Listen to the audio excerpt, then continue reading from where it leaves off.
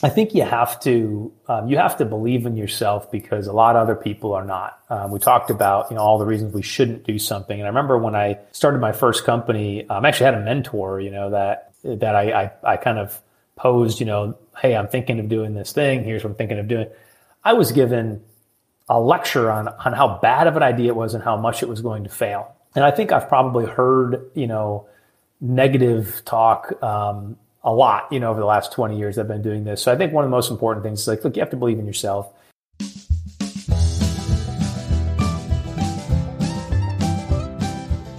Welcome to Bulls, Bears, and Bourbon, the investing show with a buzz.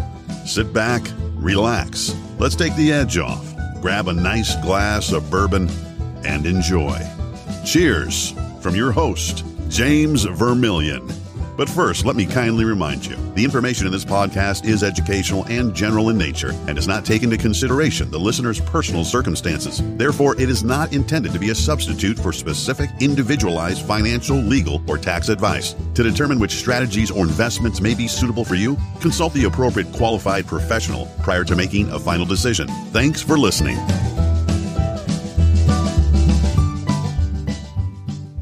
Welcome back to the Investing Show with a Buzz. I'm James Vermillion, host of Bulls, Bears, and Bourbon, and founder of Vermillion Private Wealth. This is episode 6, and aside from a little bourbon snafu, it's going to be a great one. I'm very happy to share a conversation I had with a real unsung hero in the financial technology space, the founder and CEO of Altruist, Jason Wink. Jason is a mathematician turned fintech founder, and he's on a mission to change how financial firms interact with their clients. We talk fintech, entrepreneurship, investing, and just living life. So sit back, grab a bourbon if you so desire, and enjoy. Jason, welcome to the show, man. Thanks for coming on. It's an absolute pleasure. Thanks so much for having me. Yeah. So for full disclosure, I am an Altruist user, a very, very happy user so far. So when I was going out, starting my firm, I wanted to build a tech stack. Like that was part of the beauty, right? I could go out and try to find the best of the best and things that kind of make sense with how I wanted to run my business and what my clients expect. And when I was looking for custodians, to say I was massively disappointed would be an understatement at the beginning, because I was going to a lot of the big names that people have heard of and trying out their platforms and things like that. And it was just not what someone in the year 2021 would expect. And it was very frustrating. I can remember kind of just really looking what else is out there? There's got to be somebody doing this in a much better way, because we're used to in our lives today, whether it's calling a car to come pick you up or ordering your groceries or whatever, we're used to these clean, easy interfaces where you can get on. You don't have to, have a bunch of knowledge about the particular platform. It looks good, it feels good, and you can just do it easily and quickly. And that was not what was out there. So first off, thank you for building Altruist and putting in the time and the effort and really working to solve a problem that exists for advisors and for their clients. Well, you're very welcome, and thank you for the kind words and the support. I'll just date myself a little bit here, but I started my first RIA in 2004. I thought the exact same things back then, that you were feeling now, and so. 15 years, later, the industry still hadn't solved it on its own. Like it was a pretty bad experience back then, and there was pretty minimal innovation, to help financial advisors better serve their clients. Again, over the course of a decade and a half. So it was overdue, for someone to go in and actually make a difference. Before we get started, this is Bulls, Bears, and Bourbon. I am sad to say you did not get your special delivery of the, of what we're drinking today. So you will get that later. So I will describe it for you. How about that? It sounds very fair. And I think so you probably did know this, but bourbon is my favorite drink, and specifically, Kentucky bourbon. So very good. Which is the only real bourbons, So in any event, I can't wait to partake and to join you down the road. It's Jason's on the West Coast. I'm on the Eastern time zone. So it's pretty early over there. So in thinking ahead, I sent some Buffalo Trace bourbon cream thinking, hey, we can pour a little bit in some coffee here and nobody will know the difference. So that was the goal. That's what I've got. And have you ever had Buffalo Trace's bourbon cream? I have. Yeah. Oh, well, yeah. So yeah, Every once in a while. So my wife, while pregnant, as the husband, you have to like try to find some ways to still like have your cake and eat too, but you don't want to kind of like rub it in her face. So, Sure. So that was like one of my go-tos. I have a handful of those, but that was one of them. Yeah, that's a good one. That's a good one. Yeah, I mean, it's so good. I mean, it's good by itself, just sipping. It's good. Throw it in some coffee, which is what I did today. So if anyone sees me later and they're like, something, coffee smells a little off this morning, that's why. You could put it, people make root beer floats and all kinds of creative things with it, but it's just really, really fantastic. It's especially good in the winter. So that hopefully that's cranking down and we're moving into spring here, especially places like, here in Kentucky where it could be 30 degrees tomorrow and then 70 degrees the next day. So we're inching closer and closer to some good weather. But I'm going to continue to sip this coffee with the Buffalo Trace bourbon cream in it. But really wanted to talk to you. I'm excited you're here and talking with me because I want to talk about fintech. I want to talk about Altruist, kind of your experiences as an entrepreneur and how the world's changing and how finance is changing. Because I think we're really at an inflection point here where things are changing pretty rapidly. Expectations from customers are changing rapidly. And there's a big question mark with a lot of companies. Are they going to do what it takes to keep up? Or are some of these newer companies that are coming in with a fresh set of eyes and meeting those expectations, are they going to kind of take over and set a new expectation? So fintech is definitely a buzzword lately, I think, but mobile banking, borrowing, everything mobile, everything online, digital, very few, barriers to entry for most people. Cryptocurrencies, those things aren't going anywhere, I don't think. So how do you view just the broad state of fintech today, as someone in that space? Sure. Yeah, no, I couldn't agree more in the sense that like there's, one, it's been a buzzy word. So I used to have to explain to people what fintech was. Now you just hear about it, and some of the, most significant companies, in the last 10 years are fintech companies. We hear about them all the time with like Robinhood and Stripe and Square and Cash App and SoFi. If you're in the West Coast, they're building this, or they already built it, this huge stadium, that the LA football teams play in any event. So it's hard to get around it, whether it's banking, lending, payments, investing, et cetera. I think a couple of things. I think one is, with any innovation, hopefully at the core, it's designed to make people's lives better, or allow them to do things more easily, or in a perfect world, combination of those two things along with makes access to financial markets, more broadly available. So I think like those are some of the things like the positives. The negatives are like sometimes when even the kind of most, I think, well-meaning entrepreneurs and leaders within companies start to taste a little too much success. Sometimes it's easy to lose your way. So maybe Robinhood's a great example of that. Sort of gamifying poor behavior. Look at how their product is designed. Yes, it makes it easy for anybody to open an account and trade, but it also makes it really easy for people to make bad trading choices that happen to be very profitable for them. Sure. So it's not just like they're out there going, how can we destroy people's money? That actually wasn't their intention. Their intention was, how could we sort of gamify, make it really almost addicting for people to take the following, let's say 5, types of behaviors that happen to be very profitable for us. And they sort of forgot about the fact that, the customer should do well. That's really should be the North Star. So I think fintech's got an interesting, kind of place right now where you really need to, be, as a consumer, that is, very much aware that there are, people out there building products that might seem well-intentioned, but they're actually designed to be, really a profit maker for them. That's not the type of innovation that we need. I think the innovation that we need is the stuff, again, that makes things better, makes it more accessible, makes things more affordable, makes people's lives easier and better. And I think there's plenty of those solutions out there. And obviously, we're trying to build one at Altruist. Those are a lot of good points. I think we kind of joked, a couple of my friends and I, about how do we gamify good, boring behavior in investing. And I don't know, maybe those two things are a little bit at odds because it's not always the most exciting or sexy thing to invest. But I think a lot of that just depends on your mentality and how you approach it. If you approach it as excitement is, making some massive returns in a short period of time, then they probably are at odds. But if your mentality is, hey, over a long period of time, I can build, wealth, life-changing generational wealth, by, incorporating good habits and being disciplined and staying in the market, when maybe things aren't so easy, then that's the game you win. And that's the game, we need to get more people playing, because you know the numbers on how a time frame impacts success. The market's almost 50-50 on any given day. Mm-hmm. And the longer you go out to a week, out to a month, year, decades, the level of success of you having positive returns just goes up and up and up and up when you stretch that timeline out. So that's kind of, where I think things come at odds. And I think gamifying is an interesting concept. I think the goal kind of maybe was, or the viewpoint was, we're doing a favor by getting more people interested in investing. And I agree with that. But you're right. You can't reward poor behavior. And I think when people make those mistakes and they fall into those traps, they then exit the market and they maybe don't come back for a long time, and they miss out on a lot of the good parts of what investing can do for somebody. So it's a tough situation, but there are a lot of smart people working on it, and people like you, and what you're doing with Altruist that are going to solve those problems.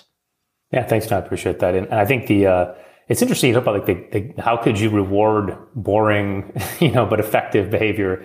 It is interesting anomaly, right? That, some of these apps, if you buy like a cryptocurrency, all of a sudden your phone screen like turns into like thunder and lightning bolts, right? And it's like, or like you buy whatever naked put, and all of a sudden there's confetti or whatever.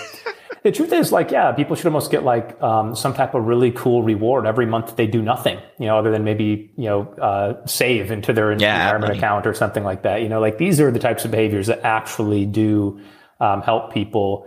But they are pretty boring, and it's hard to have a confetti party, for just, taking a micro action that will actually pay off in a really major way, in time. But, we're obviously, I'm always keen to think about like, how can we reverse course, and change the way that some of these other fintechs are working and build things that again are actually rewarding the behavior that makes sense. Let's talk about Altruist a little bit, because, when I shifted and started my own firm, it was kind of a interesting thing. Kind of people don't know what a custodian is necessarily. They know the big names. They don't know what a custodian is. And when I'm talking to clients or prospects and I'm talking about, how things are going to look and how their account will be accessed and things like that. And I mentioned Altruist. For one, it's a relatively young platform, so not a lot of people have heard of it just yet, but I think that's probably going to change. And two, a lot of people just haven't heard. They're not familiar with the word custodian. So would you take a minute just to explain like what a custodian is at its core, and what makes Altruist a little bit different from the kind of traditional and conventional custodians that are out there? Sure. Yeah. So quick kind of 101 on custody, but so it's important when you work with an independent financial advisor that you keep your assets separate. Right? You wouldn't want to just write a check directly to Vermilion Private Wealth and commingle your assets with that advisor. No, please don't. That wouldn't afford you protection of your money. You want to have your assets sort of again with a qualified custodian directly in your name, and your advisors is simply is given permission to make investment changes on your behalf. There might be other authorizations that you give. But that's kind of at its core, why the need for a qualified custodian. You want to have a totally separate third-party institution that's holding your actual account and your money, your investments, things like that. In terms of like the things that a custodian does, it's, I'll make it even more complicated. There's technically 3 parts of a custodian. Now, a lot of people don't realize this. There's a layer that's called the broker-dealer, and this is actually what gives you access to certain types of securities. So if someone ever uses a mutual fund, for example, the broker dealer is actually who's got the relationship with all of these mutual fund companies, giving your custodian and therefore your advisor access to a broad menu of different investment choices. Then there's a clearing firm who actually clears your trades, right? This could be with the NYSE or the NASDAQ. So right, when you go to place an order, the clearing firm is processing that transaction. And then there's the actual custodian. This is the entity that holds the securities and does that in street name for the actual customer. So, yeah, it's a place of the business. I'd say it's kind of the unsexy part of fintech. We don't think a lot about custodians, but they are important. You want to make sure that they have as few conflicts of interest as possible, especially when working with an RIA, right? A registered investment advisor, like James. If your custodian is also an asset manager, or in other words, like they have their own bunch of mutual funds and ETFs and stuff like that, it's possible that they would prefer to distribute their own funds through their custody platform, right? So these things can be a potential conflict. There's also a lot of other arrangements in terms of how they distribute other products. There's things called revenue share, which can kind of, not to get people too deep in the weeds here, but where they'll say, hey, even if you don't use our products, we have a select group of other products. If you use those, we get paid extra. Of course, they'll never tell you about these things, right? These are all happening behind the scenes. So when I think about why we built Altruist, we felt like there needed to be a custodian that was built exclusively for registered investment advisors and their clients. And these registered investment advisors have a fiduciary obligation to do what's best for their clients, but their interests before their own. We wanted to, as a custodian, be able to say to those advisors, hey, look, we're removing all of those conflicts that could otherwise make it hard for you to do your best work. And that's some of the differences between like an Altruist and maybe a bigger company you've heard of, probably because they have so many divisions within their business. They work directly with customers. They have asset management. Maybe they have banking, lots of stuff that they do. But actually, in a lot of cases, that can create a whole bunch of conflicts, and it can make it harder for you as a customer or your advisor to help you do your best. And so that's the crash course, the super entry level 101 on custody, what it is and why it's important. No, that's really good. I actually wrote a blog post recently about the clogged pipes of Wall Street. And that was kind of in response to everything that was going on with Robinhood and some of those things around GameStop and AMC and some of that stuff. So I kind of tried to provide a crash course and kind of the behind the scenes of a trade. Like when someone pushes the buy or sell button of a trade, what happens? Like what's actually happening? I know, for most customers, they see something sold. They see a plus of the money from the sale, the proceeds. Or they see a minus if they bought something, and that's really all they know. They don't know who's dealing with what here. So, and it is fairly complicated. We've obviously have a huge financial system in this country and obviously the world now with everything being so connected. So there is a lot going on. And I think it's important for people to kind of understand who those players are, what role they play. Not that they need to very in-depthly, but just to kind of have a basic understanding of who has your money and what are they doing with it and how much are they charging you and things like that. So I will tell you, Jason, I was very happy to come across Altruist. Tasks for me that I really hate doing are just those administrative tasks. And of course, they're important to onboard new clients, to maintain current clients and things like that. But it was unbelievably difficult to do that. I mean, so difficult. And it took so much time. And as you know, time away from, or doing those things is time away from doing some of the core functions that your clients really care about, whether that's managing portfolios or, reviewing financial plans or, keeping up on what's happening in the world. I mean, that's important, in this job. So that was really one of the most frustrating kind of pain points when I was getting going. And I was very happy to come across Altruist, a clean UI, simple, easy to use. The tasks that I have to do to get clients up and running and to get them invested and things like that became much simpler. And you guys are, I think on the cutting edge of making life simple for financial advisors like myself. And that goes right down, to the clients as far as the benefits, because I can spend that time being more productive, with them. Thanks. Yeah. I think just to kind of like, embellish ourselves here a bit, but every action that we take, every feature that we build, kind of our internal North Star is like, can we make this 10 times better? So like the order of magnitude we're searching for is a 10x improvement over whatever the industry standard is. So whether that's account opening, a lot of people, they have stacks of paper or like kind of cumbersome fillable PDFs with DocuSign. Like we thought, hey, maybe we can make this, a very sort of digitally native, highly automated, very fast, easy process. So if you're becoming a new client, like you have this really great experience where it's really easy to actually get your accounts opened. And similarly with funding, getting a transfer in, whether it's cash or, a transfer from another firm, like these things, again, in the past could be a bit of a pain, so how can we, again, sort of order of magnitude improve that? The reason for doing all this, of course, is like in the end, we really want advisors to be able to do, again, their best work for their clients and actually to be able to serve more people effectively. Like one of the challenges with financial advice, I feel, is the best advisors sometimes are really hard to get access to. The average person, might not have a really high dollar amount that is required to get access to certain firms. And a lot of times the reason for those high minimums, one, it's just like a marketing thing for some companies, but for a lot of them, it's truly a thing of, look, we only have a certain capacity and we can't serve any more people. And part of those capacity constraints are because of all the administrative, kind of burdens of running a business.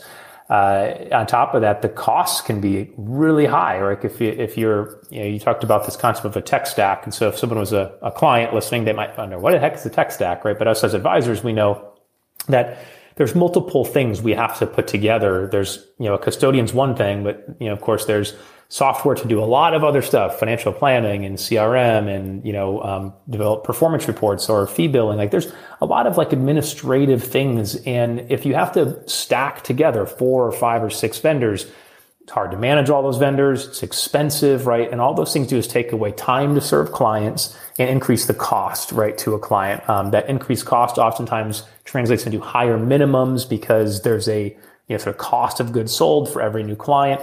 These are all problems. When I talked about like the benefit of fintech, when it can create sort of better outcomes, but also a higher degree of accessibility, that's a good thing. So all the efficiency that we are trying to build, it really does have an actual, real ethos sort of benefit, where we're really intentional about helping people. And the best way to do that is to help advisors free up a lot of their time so they can better serve clients. So I'm super glad to hear that that's how it's working out for you.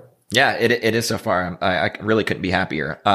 Let's shift gears a little bit because before Altruist, you've done some other things in the finance space. You're an entrepreneur and you've had a lot of success. And I think sometimes when people see you, and I've got a lot of entrepreneur clients, actually. So I think this is a kind of a good question. I think you can provide some really interesting insight. When people see someone like yourself who's had success, you started having that success at a pretty young age, it's real easy for people to say like, oh, this guy's plan went perfectly according to what he had envisioned. So he planned on starting Altruist 10 years ago and worked his way by going through these steps. But I think in reality, those steps, things you're doing today, actions you're taking today lead to outcomes that, you can't even possibly kind of envision. So just talk a little bit about your journey as an entrepreneur and how those things you did, maybe when you were 20, 21, 22, getting into the business kind of led you to then start your own RIA and then, eventually led you to Altruist and kind of how those things came to fruition. Yeah, cool. I'm always happy to share and love kind of chopping up with entrepreneurs. So, I'll go even a little bit back. So I'm from a small farming community in West Michigan. So about as far away from financial services or technology as one could ever imagine. I think the population of the county that I grew up in was perhaps under 5,000 people. Wow. Sort of 2 high schools in the entire county, cumulative graduating classes of those 2 high schools was maybe 150 people. So my high school had about 70 people in my class. Wow. Yeah. And so it was a small town. And I think that's important because a lot of the things I've done the last 20 years, sort of my professional career, just come from, the values that were instilled in me as a young kid, growing up in, again, a pretty blue collar farming community. When I got into the business, I happened to be, I didn't ask for it, but I was very lucky that math was one of these things I just enjoyed. I was good at it, came easy to me. That translated into when computers started becoming a little bit more commonplace. This is in the 1990s. I really dug in. I would, take them apart, rebuild them, put new processors, write my own programs. And it was different, right? It was different than anything else that was kind of going on where I'm from. And this led to my first really entrance into finance was as an engineer. I was building productivity software. I was rather young, so I was only 20 years old. And I can tell you that it's definitely not easy. I had one of the biggest blessings in my life, although at the time I didn't see it that way. But I got my then girlfriend pregnant when we were 19 years old, and I had a kid at 20. So let me just tell you, like, there's very few motivators more than like other people's lives, Right. really kind of hinging on the decisions that you make. For sure. And so I kind of took this, like, all these things that were happening, and I thought, okay, I got this opportunity to go work at a major Wall Street firm. I would have been the youngest employee worldwide out of 50,000. It was pretty strange. And I could either do that, or I could just kind of continue going to college and try to figure this whole situation out. And I took the path of let me go and work, see what I can do. Once I got to Wall Street, I actually worked in New York, worked in the World Trade Center before they came down. I was there in 2000 until early 2001. But basically, my observations of the industry were, wow, how unfair is this? Like all the people that I knew that were from my sort of hometown and the area I grew up in would never have access to the type of things that we were building in New York City. Like it was just, totally not the case. And in fact, it was quite the opposite. In fact, I noticed a lot of things that were happening where some of the largest sort of hedge funds and the largest proprietary trading desks of the big institutions, they were actually using big data to make bigger profits for themselves by analyzing the behavioral patterns of the average small investor. And by their definition, a small investor was someone with less than $20 million, by the way. So that means it was a lot of people. Right? It was the majority. Right. It's like this almost like, everyone. The top 1/10% is picking on the 1% and down, right? I mean, right. That's kind of how this was working. And I just kind of felt like, there's got to be a way to try to give broader access to more people to the type of advice that can really make a difference. And that was how I got into entrepreneurship. I decided, I wasn't going to wait 20, 30 years of working at some big company to try to work my way up a ladder that, was probably not built for me in the first place. I was just going to go do it on my own. So I went back to West Michigan, started my first company, and I've been an entrepreneur ever since. I've started 3 more companies. And each step along the way, I keep realizing, I think if I made this pivot, right, if I tackled this idea, I could help more people. Mm-hmm. And it's really as simple as that. When you're going to name your company Altruist, like it better not just be marketing shit. Right. It better be real. But that's the truth. My last company, our slogan was an investment firm with an obsession for doing good. I mean, that was like how we operated. But the company before that was one of the first ever fully kind of remote or digital, like way before COVID, before Zoom existed. We were serving clients nationwide, through the internet back in like 2008 through 2011.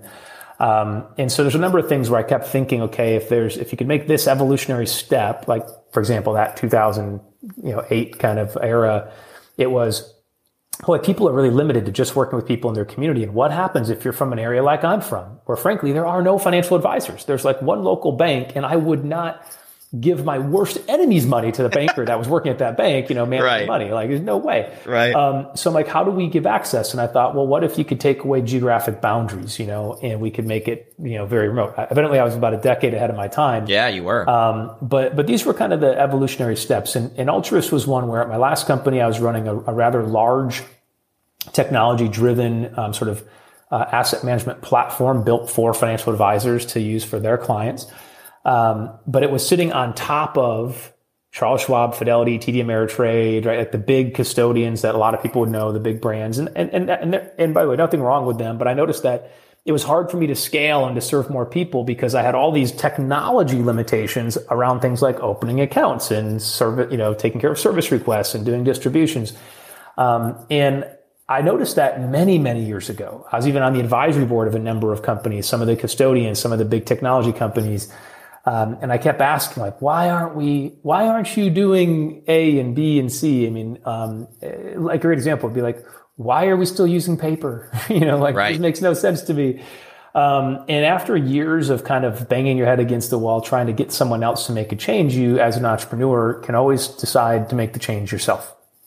That's how Altruist was born, right? So, but it was a long time coming. And I will say that, it was not always easy. I've got the, gray hairs in my beard to prove a lot of, kind of stressful moments. And I think anyone who's a fellow entrepreneur totally gets it.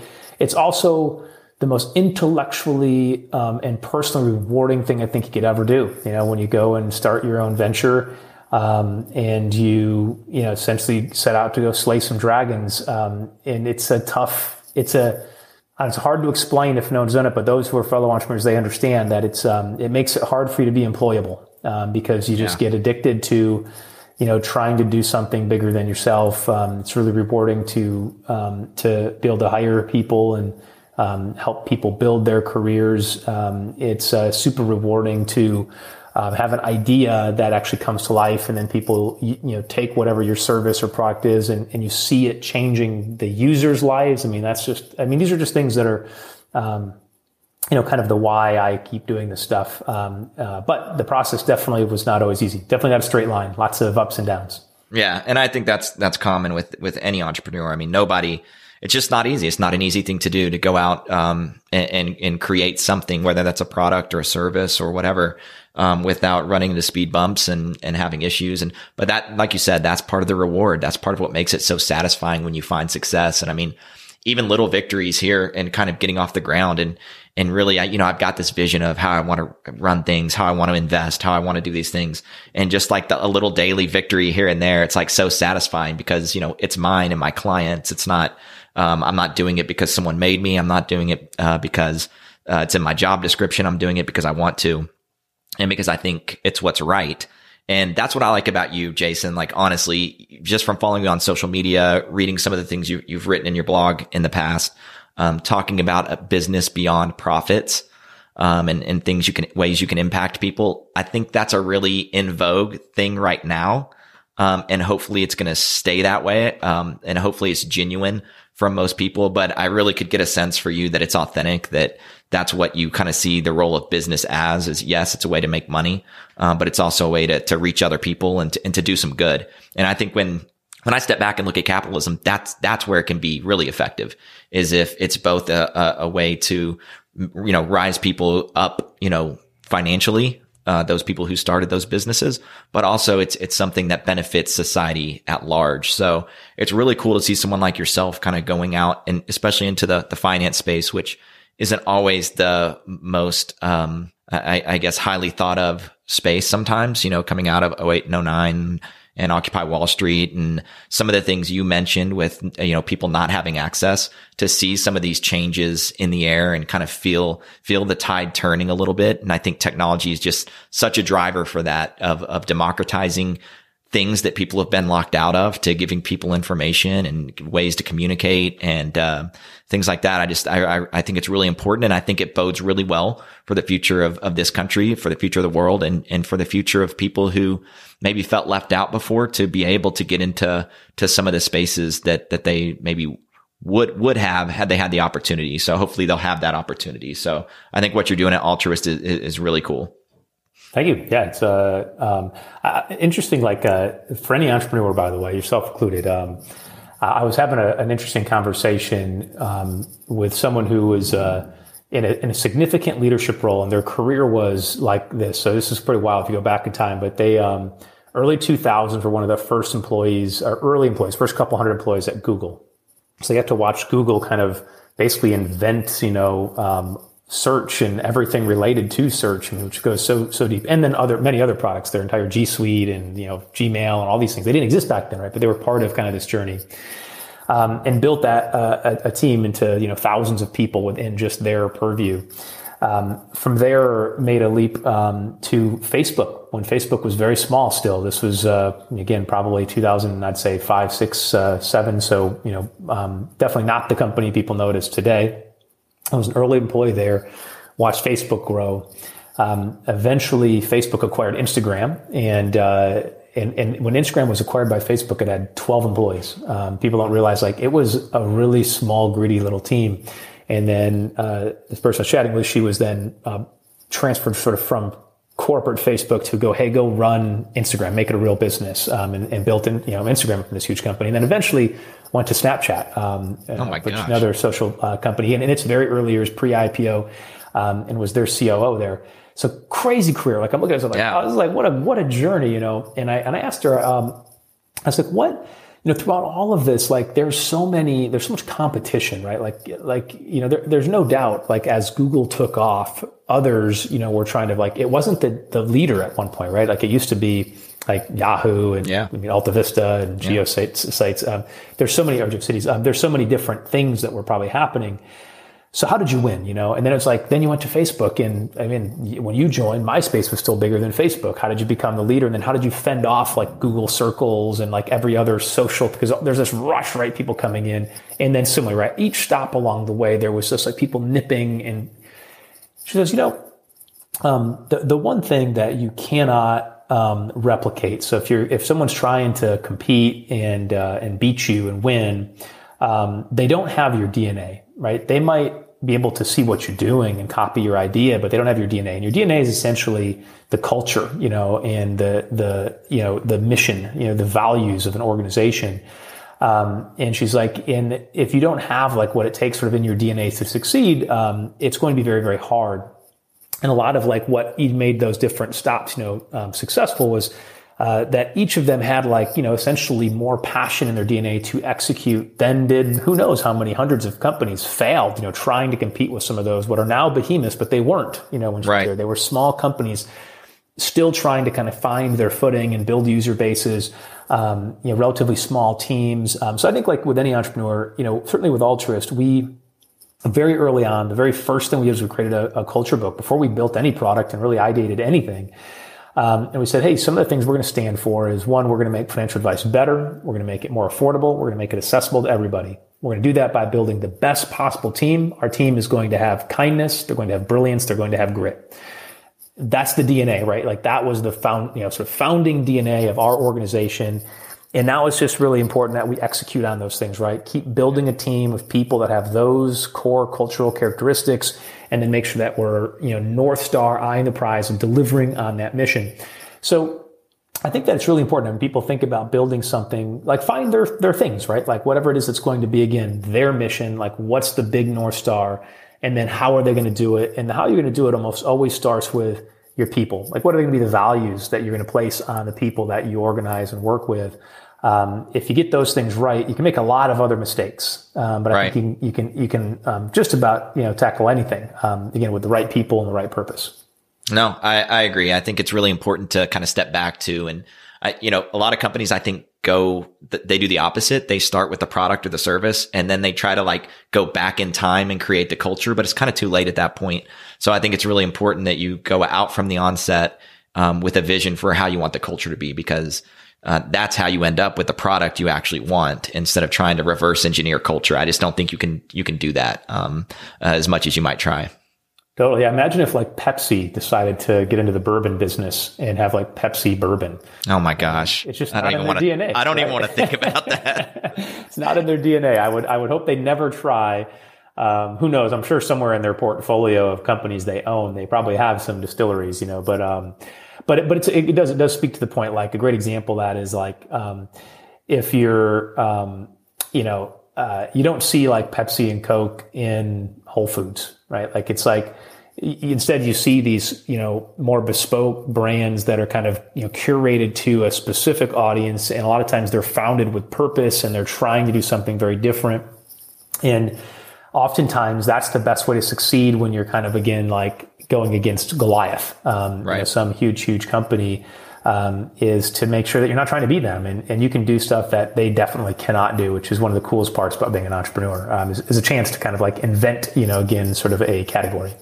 Well, that's been one of the favorite parts for me is I've said this a couple times on other episodes, but I really have felt this like creative burst recently.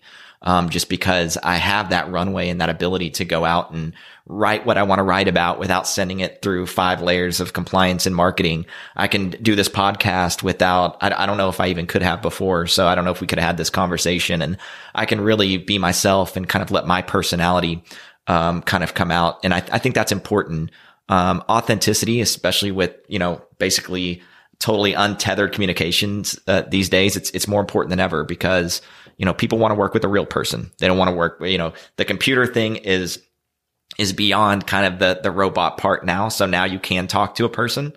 And I think that's really important. That's what people are looking for. So that's been really freeing. So for me to have, be able to think about those things and answer those questions instead of trying to like seek out a firm that has the DNA I'm looking for, I can build the DNA and I can grow at whatever pace I want. I'm not the guy.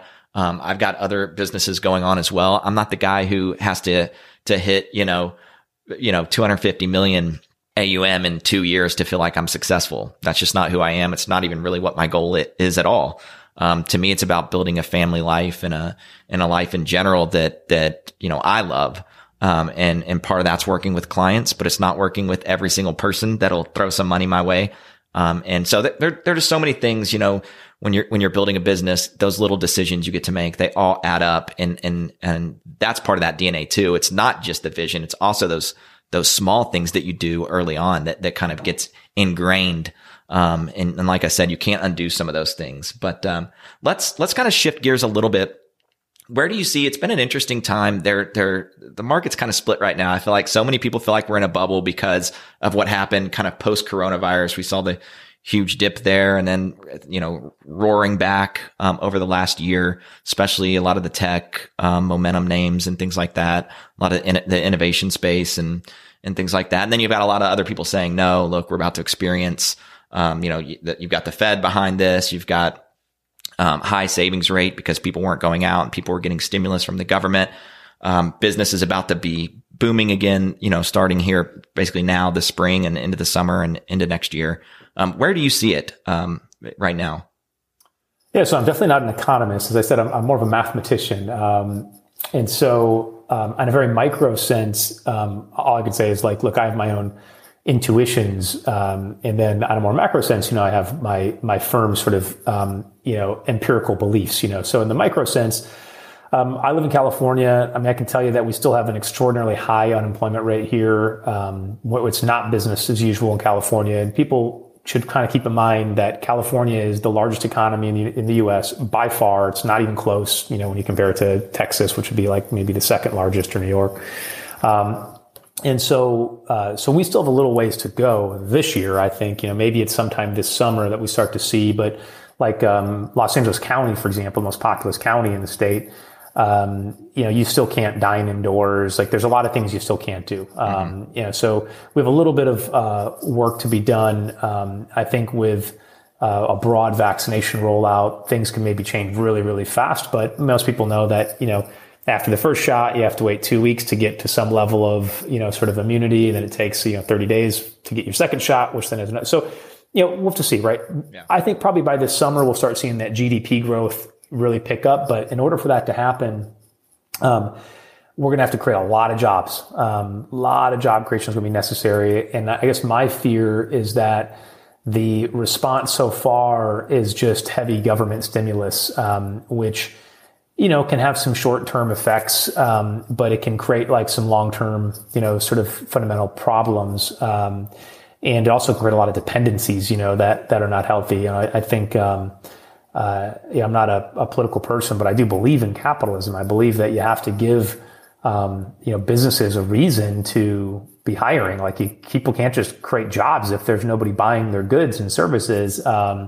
And the government can't pay everybody forever because, of course, we have to pay that back at some point, plus interest, or through inflation, one or the other, right? So in the micro sense, again, I'm excited for people to be able to travel again and people to go to stores again. I'm excited, to not have to wear a mask everywhere you go.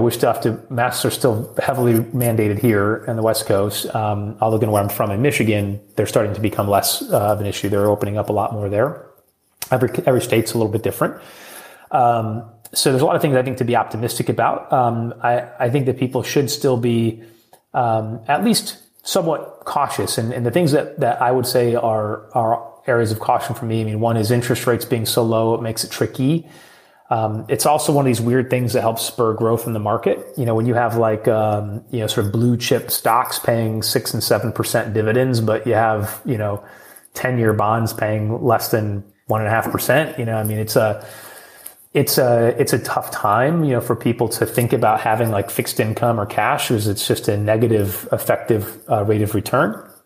But all those things being said, like, those are my micro, Jason's opinions. I'm not an economist. Observations, right? My macro view is that a broadly diversified portfolio, globally invested, with the right sort of factor tilts, if you will, is a great place to be. And look, there's going to be some ups and downs along the way, but I think that if that's the core, way that someone invests, I think they're going to be in a great position.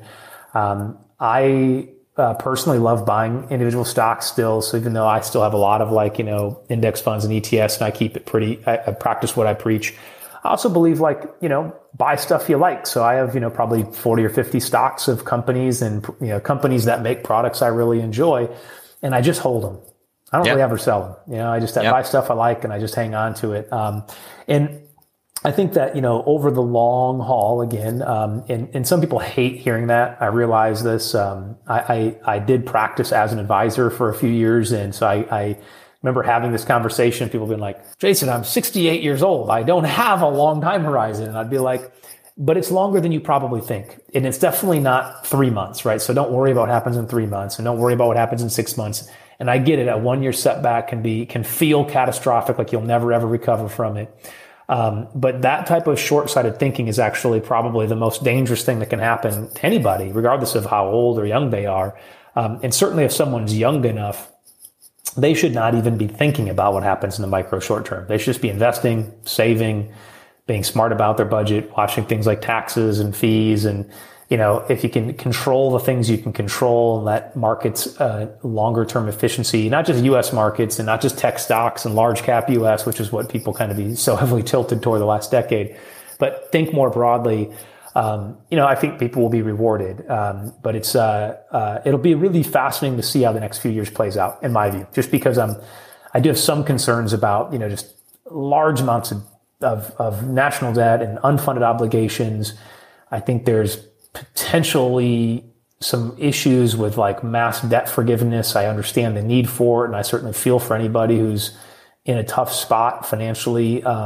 But I'm not sure that those are the best solutions that will create the behavior that grows an economy. So we've got to find the balance. So it's kind of where I'm at. But yeah, if that's not about as a cop out of an answer across the board, I said nothing about what's going to happen other than the stuff I'm a little bit worried about. But I do believe, look, invest for the long term, and all the short term stuff that could maybe happen is a lot less of a concern. No, I mean, the thing is, though, those are valid concerns for sure. I think I see a lot of good. I see some bad. I don't know, and you don't either. And neither does any other economist or mathematician or anybody else, because we just don't know what the future holds. I mean, yeah, we could see massive growth that really allows us to grow our way out of some of these issues, or we might not. We don't know. But I always kind of say, it's like that quote. A stock is never too high to buy and never too low to sell. But bottom line for me is especially if you're younger, you've got time, and you're right. A lot of people's time horizons are a lot longer than they expect. I mean, I have a client who would come in and they're in their mid 60s and they're worried about, their investment strategy and their time horizon. You might live to 100. I mean, that's a long time. I mean, you've got to be careful about pulling the plug on investments too soon. I think that's a real risk that's not talked about enough. But I think you're right. Short term, there are certainly some issues, and we'll see over the next 9 months to 2 years how those come to fruition. But the bottom line is stick with your strategy. Unless there's a real reason to change it, and a real reason to change it isn't panic. It's not a short-term volatility issue. It's nothing like that. So unless your time horizon, your risk, something fundamentally changes that requires you to revisit your plan, stick with the plan, because usually when you don't, that's when you make the dumb decision that you look back on in 5 years and you say, damn it, I would be a lot further ahead if I would have stuck with the strategy that I had. Yeah, super well said. Over the years, people tried to get me to build financial planning software, multiple times. And, and they'd be like, well, I don't like this software. I don't like this software. If someone could just build this, whatever super app, right? Here's all the things I wish. And I'd be like, look, here's the thing with planning software. The planning software is a lot less important than people's ability to stick to the plan, So the perfect financial plan is one that, yes, it mathematically works, but it's also one you feel comfortable enough with that you'll stick with it. It doesn't matter the software you use necessarily to, build that plan if you don't stick with it. And I think that's where a lot of people do fail is it's, you can put all this work into forecasting and planning and trying to better understand what our goals are, only to have someone have essentially like an emotional breakdown over, coronavirus or, unemployment or whatever it might be. Look, all things that, as you pointed out, valid concerns, but not nearly as important as sticking to a plan. Yeah, and guess what? There are always valid concerns. I don't care how good everything's going. Totally, you can't find me a date in the United States where you couldn't find a major newspaper somewhere talking about how something bad is about to happen. Yeah. So, listen, I could tell you 1,000 reasons why I should have never started any businesses in my life, right? Like I think we all know all the reasons we shouldn't do something. But I think the fact is like the reasons why we should do it are far more important than the reasons we shouldn't, and much so with investing. I think you're totally spot on. It'd be a great exercise if someone ever built like an OCR application that literally scanned, like every single major, whatever top 100 like media publication to kind of create like their sentiment analysis. Maybe Google already does this. I don't know. That would be awesome. Yeah. but yeah, I think there's probably some interesting contrarian indicators, probably more that we'd learn than affirmation indicators. Someone sent me a video yesterday. It was hilarious. It was, I think it was from 1999, and it was a wealth manager on, I don't know if it was CNBC or one of the business talk show or networks. And they were talking about Amazon. And the question was like, here, this company's not making any money. There's no way they should be valued 20% more than Sears. Sears has been around for all, and I was just laughing because I'm like, these same conversations, they happen all the time. Every day there's some business out there that's growing that is either not profitable or not very profitable, but that has a vision and it is disrupting something. And there's someone out there saying, this is ridiculous that people are willing to pay this much for that. They should be buying X, which is someone who's not innovating. They're not improving their business. They're just kind of clinging to their old style and hoping they can ride it out as long as possible, or that people will kind of ignore this better solution that's out there because they're maybe more familiar with the product. So I thought that was hilarious though, just watching it. And, I'm sure that whoever that was cringes when someone sends him that. If I were his friend, I'd send it to him every morning, I think. Yeah, it reminds me, I think it was there was a video of Steve Ballmer being like, why should I care about an iPhone? Who's ever going to use an iPhone? It's like, this is ridiculous, right? And it's like, oh, well, maybe, in the end, Ballmer worked out okay for him, Yeah, that's true. All right. But yeah, it is kind of ironic. All of all the reasons why something shouldn't work, sometimes said by very smart, accomplished people.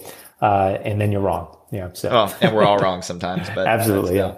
Well, let's, I know we're getting short on time here, and I know you're a busy guy. So, I'd like to ask a couple kind of ending questions just to get a couple thoughts. And one of them I really enjoy asking because it kind of gives some insight into what's really important to people. Because when you talk about money all day, and investing in things, it can kind of give the false sense that that's what I care about, or that's what I'm telling my clients is the most important thing. But wealth certainly goes beyond dollars and cents.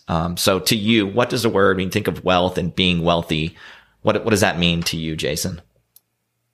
Wow, that's pretty good. I guess I haven't thought about it a lot, but my instincts would tell me, time is probably one of the most important things. I think you mentioned earlier that one of the reasons you're building your business the way you're building it is to kind of create some, freedom to live a quality lifestyle that's meaningful. And I think that there's no amount of money that can then substitute for that. Where I'm from in West Michigan, there was a very, very wealthy finance person named Bob Van Kampen. And, some people might know that Van Kampen Funds was a company that he started. They sold it, I think to Morgan Stanley. He also started a company called First Trust Portfolios, which a lot of people know. Yeah, I know. And then he actually owned Xerox, which people don't always know. And when he died in his early 60s, and his net worth was around $10 billion. And this was 20 plus years ago. So he's probably one of the, 15, 20 wealthiest people in the world. And he had heart failure. And there was nothing they could do. They couldn't do a heart transplant. There was no real way to save his life. And he realized this, like he accepted sort of his mortality. And it's a pretty crazy thing to think about. Like one of the wealthiest people in the world can see it coming. Like they know their life's going to end, and they've got more money than he could spend in 1,000 lifetimes. And I'm sure he would have traded all of it for like 2 more years. right? One more year, right? There's no substitute for time. So I feel like one of the most important things, at a personal level, people should be doing is valuing their time, and the people that they're able to spend it with, the connections that they're able to make. I think that's really, really important. And I think the other thing that, hopefully matters to a lot of people, certainly does to me, but it's kind of the legacy. There's a book I read years ago, and it was called Life's Golden Ticket. And it was about this young man. His name's Brendan Bouchard, and he was on a mission trip. I think he was in Dominican Republic, and he and a friend were driving after doing mission work all day. They hit a corner. It wasn't well marked. It was totally dark, no street lights, and they had no idea it was like a hairpin turn. And they were going too fast. They went off this cliff, and he said his whole life flashed before his eyes. He's a young man, cars tumbling over this cliff, should have killed him. Mm-hmm. And he had three questions for whatever reason that were popping in his mind. He says, did I live? Did I love? Did I matter? His kind of three things. And I remember when I read that book, I was in my 20s, and I kind of thought about that. It shaped a lot of kind of how I think about entrepreneurship. But is that it's not about money, right? It's again, did you live? Did you love? And were you loved? And did you matter? When you look back, some years later, I don't think anyone's going to care about the companies that we build, but it's more, there's going to be something a lot more important than that. So I don't know how helpful that is, but that was great. I want to mean something when I'm on my deathbed, and be proud of the things I did, and hopefully be glad on how I spent my time. No, that's great. Very well said, and really cool references. I think that's all important, and so far, kind of time and freedom, which are I would say very closely linked, have been the two kind of most prominent answers. So definitely sticking with that theme. And then one more for you. If you could go back, you got into the business, at a really young age. If you could go back today, kind of going through what you've been through and seeing what you've seen and being in the business and building your own businesses, what advice would you give to yourself kind of about wealth building or money?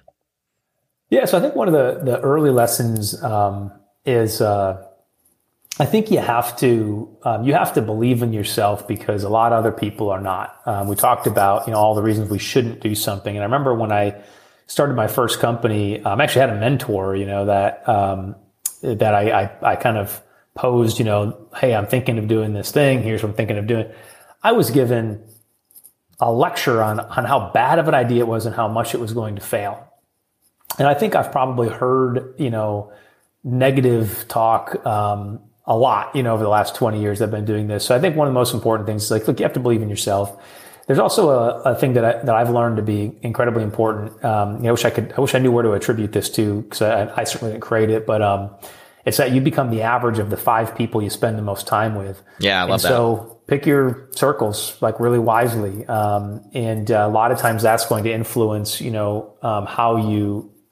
If your goal is to be successful, you have to define what success looks like to you, and then find people who embody that. And, for me, it was never money success necessarily, but I like to be around good people. I already told you about the 3 character traits, that we build our team at Altruist around. The first one is kindness. I just have no place in my life for negative people that put other people down, that aren't empathetic to others, that are greedy. This is part of being a Midwesterner. They call us Midwest nice, but kindness is the very first thing. It's it's just a must-have. It's a non-negotiable.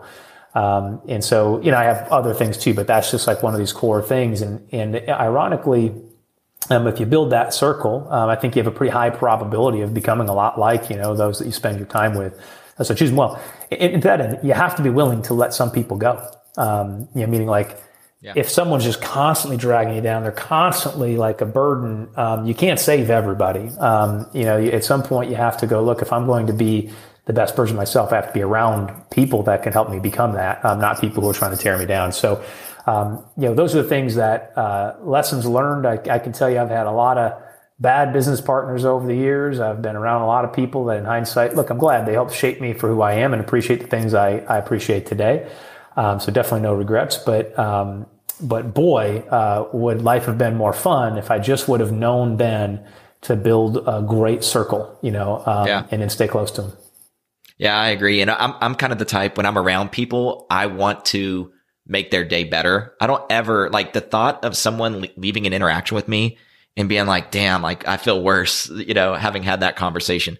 that is, I hate that feeling. I don't ever want to be that way. I want to, people to laugh, people to smile, people to have a good time when they're around me, and being around others that, not that everyone has to be that way, but that are dragging people down. It is, very much a perpetuating thing. So, once one person acts that way, you can kind of see it start to affect an entire group of people. And I never want to have that effect on anyone. And I want to be around people who aren't going to have that effect on me, because, it just spreads like wildfire. So I don't want to be in a world where everyone's miserable and pissed off at each other and treating each other poorly and out to get one another, instead of, hopefully building each other up, supporting each other, and being kind, like you said. So, very good stuff, Jason. I really, really, really appreciate you coming on and having a chat. And next time we will do so with bourbon. Proper bourbon. Yeah, absolutely. Now, this was a ton of fun, and thanks so much for having me.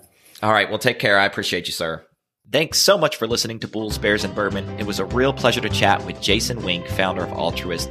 You can learn more about me at VermillionPrivateWealth.com, and don't be afraid to reach out by emailing me at james@VermillionPrivateWealth.com. I want this show to get better and better, so if there's someone you want to hear from or something you want to hear about, please let me know, and I'll do my best to make it happen. We've got a great lineup of incredible guests coming up, and I'm excited to share more conversations on wealth, investing, innovation, life, and delicious bourbon. So make sure you hit that subscribe or follow button, and until next time, cheers.